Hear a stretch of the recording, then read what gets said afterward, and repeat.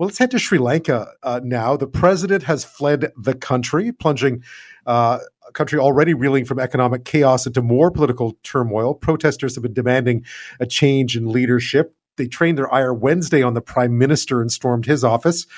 President Gotabaya Rajapaksa and his wife left aboard an Air Force plane bound for the Maldives. It's not clear where he is now.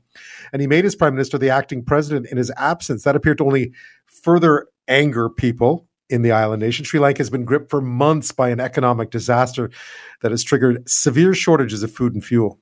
Tear gas leveled against protesters enraged by the country's devastating economic crisis. Fuel and food shortages are now commonplace. The protesters defiant. Sri Lanka's president had seen enough. He and his family hopped onto a military plane and flew off to the Maldives. His prime minister is now in the hot seat. Protesters have breached the presidential and prime ministerial compounds, as well as the state broadcaster. Tom Rivers, ABC News at the Foreign Desk. And here's the other issue. Now, of course, Sri Lanka has a unique set of circumstances to some extent, uniquely badly managed over the past while. But this sort of anger about rising prices, about affordability, about other issues around what we're seeing worldwide with supply chains and inflation and so on, is not unique to Sri Lanka. Many lesser developed countries have been hit hard by those rising prices and higher borrowing costs and so on. As the global economic recovery and the war in Ukraine continue, and people are turning those frustrations against their rulers. So with more on what's happening in Sri Lanka, what the broader picture is, I'm joined from London by Alan Keenan. He's a senior consultant with the International Crisis Group who focuses specifically on Sri Lanka. Thank you so much for your time. You're welcome. So for listeners who may not know how we got here, just how much have things deteriorated in Sri Lanka in recent years? It sounds like it's really gone into a complete nosedive economically, at least. Yeah, it has. It was always, I think, skating on thin ice for years, living off debt and just kind of scraping by, but looking healthy because its growth figures were high and its standard of living was quite high. It was an upper middle income country before it started crashing, but a series of really bad decisions by the president, who seems possibly on the verge of resigning, Gotabaya Rajapaksa, who's just fled the country after massive protests stormed his office and his residence. He took a series of quite disastrous decisions, beginning with massive tax cuts. Then COVID hit, which wiped out the tourism industry. Then he forced an organic farming policy overnight in order to save money, which in fact crashed the agricultural sector and has led to food shortages, as well as costing a lot more money than they saved in the end. And all of this has, as their ability to buy the imported goods that they need to survive, especially fuel, but also food and medicine, has dwindled as their foreign currency reserves dwindle. So by early this year, early 2022, things were really coming to a head. And for the previous year, many economists, basically all objective economists and analysts, were urging the government to go to the IMF for a bailout before things got to the point of absolute emergency. But unfortunately, out of pride and out of nationalism and out of boneheaded economic thinking, the government thought it could sort of scrape by with a little bit of help here and a little bit of help from some other country. But unfortunately, that ran out in April when they officially defaulted on their debt. But by this point, they literally were out of money. So the big problem now for average Sri Lankans is there's no fuel for their cars. There's no cooking gas to cook. There's either shortages of food or incredibly high-priced food. There's lack of medicines, and the whole country is ground to a halt because there's no fuel for the cars and the buses and the tuk-tuks and the motorcycles. People are standing in queues overnight, sometimes multiple nights. It's really reached absurd and really scary proportions. So this has then generated quite a massive protest movement, which has waxed and waned, but waxed considerably last weekend when crowds of certainly hundreds of thousands, possibly as many as 1 million people gathered in Colombo and demanding the resignation of Gotabaya Rajapaksa and his prime minister, Ranil Wickremesinghe, and succeeded in pushing out Gotabaya, although neither Gotabaya, the president, nor Ranil, the prime minister, have yet formally resigned. We saw the images, of course, of people swimming in his pool and watching news of their own protests on his televisions. What prompted the sudden surge? What prompted them to be able, finally, to push the government out? It seemed like they were well entrenched for a long time. Well, they, as I said, it came in waves. So there was a big wave, and the March saw sort of small little neighborhood protests, people banging pots and pans, holding signs saying go home." Go to being short for Gotabaya, the president. And that sort of escalated up until the very end of the month, where there was there was a big protest outside his private residence, which was repressed violently by the military. Then that escalated the situation and led to an encampment being set up called the Go to Gogama, or Go to Go village, just outside his office in his main office in Colombo. That then sort of went along through April and into May, when there was another upsurge, which forced out the prime minister.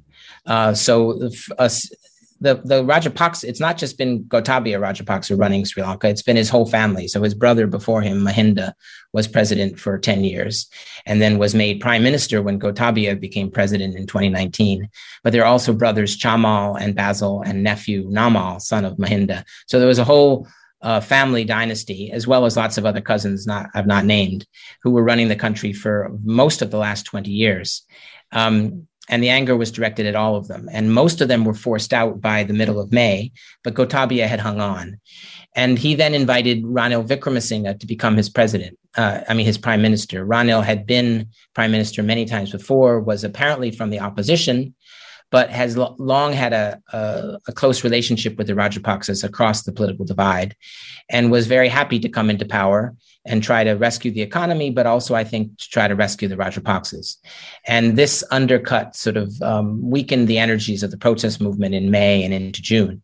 But then as the crisis, as the hardship grew greater and greater, and the fuel ran out and the lines got longer and the medicine ran out and people couldn't afford to eat, the anger just rose. And so there was a call for a final mobilization on the 9th, Saturday, the 9th of July, which met with this massive response of, as I said, certainly hundreds of thousands of people traveled from all across the country, average people hopping on buses, commandeering trains, getting rides from friends, walking long distances. So it was just, I think, sheer numbers and sheer enthusiasm and sheer anger that finally the crowds were big enough to physically storm through and make the place ungovernable. And that's what I think finally got Gotabaya to promise to resign. But as I said, again, he has not resigned. He's left the country.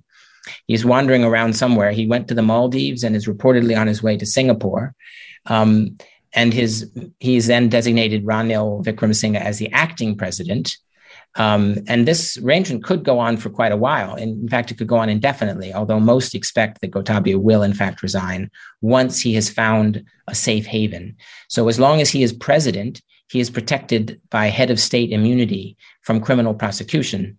And he is accused of a multiple series of crimes, of war crimes, of murders, of abductions, of corruption. So whether he's guilty or not, he wants to protect himself. And so he's looking for somewhere that will give him asylum and will allow him to be protected against prosecution before he finally resigns. In the meantime, though, I gather there's a state of emergency in place. Are things looking bleak in the next little while? It seems like at least the government's trying to clamp back down on these protests while they try to sort out the governance. Yeah, well, that's the I think that's the new dynamic. The two new things that have changed today have been Ranil taking up the post not just of prime minister, but also acting president. And then immediately declaring a state of emergency. In fact, he tried to declare the state of emergency before he was acting president, which he didn't have the power to do. And then later did it again when he was acting president. So he was very eager to impose a state of emergency. He has called the protesters fascists, which is a gross exaggeration. while there has been some perhaps overly enthusiastic statements and from the protesters, they've been overwhelmingly peaceful, well-behaved, playful, quite creative, and actually, I think overall have been a remarkably positive achievement or a factor in Sri Lankan politics the last few months. So he's clearly very angry at the fact that his house was burned down on Saturday, the 9th of July, presumably by some protesters, although the evidence is not conclusive about who did it. But he's clearly angry about that and wants to clamp down. The military, I think, seems caught a little bit. They, some of them might well like to move in a more repressive direction, but from what I'm hearing, they're reluctant to do so long as the entire political establishment is not behind them. So until they're confident that they could repress the protests more violently without paying a price, I think they will be restrained. And I think one of the key messages that needs to come from the UN and from influential governments like the US and Canada and a whole range of other EU and India and Japan, to name a few, is that the military must not use live ammunition to control the crowds. That they must keep the restraint that they've had the last few months, because the protesters are angry, but they are relatively restrained. But if they start dying in the streets due to military firing, then all holds are off, or whatever the right expression is. We would be heading in quite a dangerous direction then. Already a very volatile situation. I'm speaking with Alan Keenan. He's a senior consultant with the International Crisis Group. His focus is on Sri Lanka. We're talking about the situation right now in Sri Lanka. The president has fled the country. He was meant to resign. He has not yet resigned.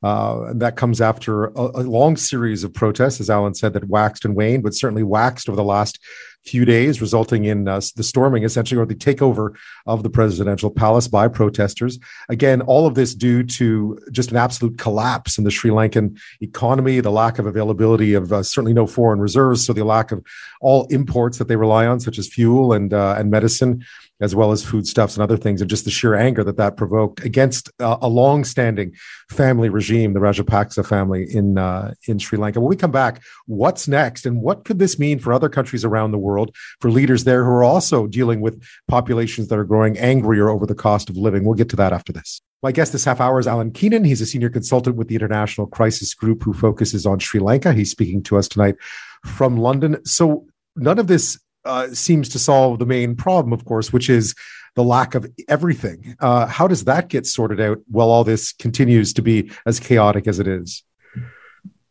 Yeah, well, I think no one knows, to be honest. So the best case scenario is that Ranil ends up resigning as acting president and prime minister. The speaker takes over, or someone else takes over as the acting interim president, and then Parliament chooses another president to sit out to take over the remainder of Gotabaya's term and to choose and form a new government.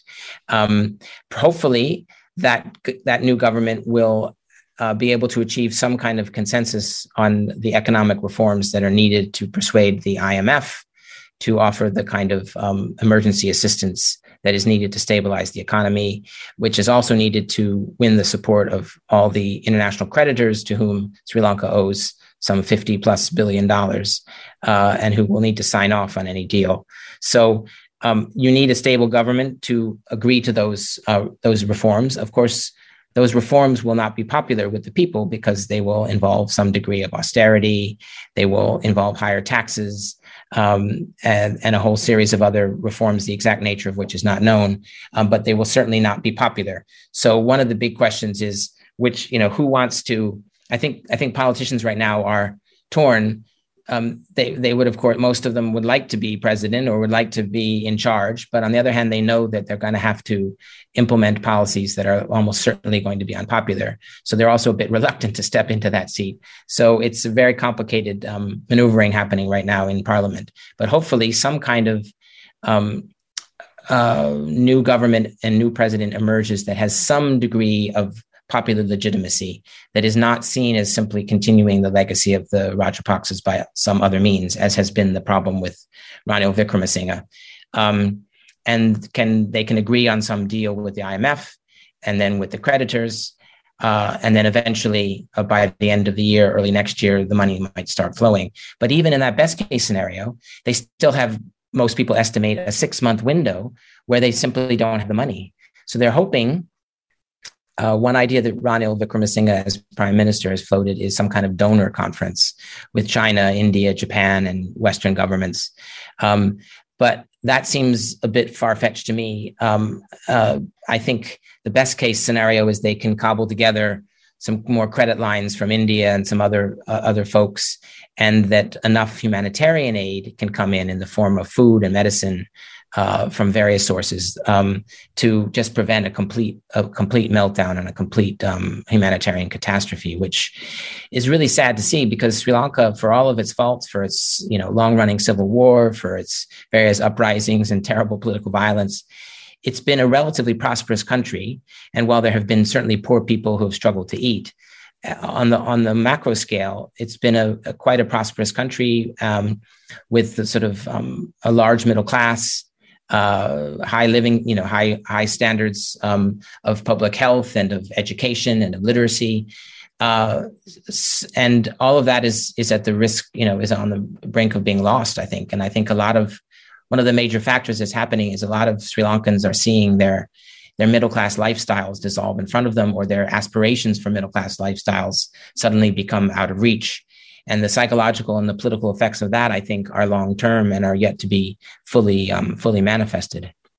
Yeah, and certainly there's so much demand right now out there for humanitarian aid, for aid in general. We know that because of what's happening around the world, that a lot of countries are facing perilous futures, and a lot of people are looking for help right now, Sri Lanka amongst them. Thank you so much for your time tonight. I appreciate your insight on this. Fascinating. We'll see what happens next for Sri Lanka. Certainly sad to see a country that was, again, as you mentioned, such a shining light for so long in terms at least of its economic development, fall on very hard times. Thank you again. You're very welcome. Thanks for having me.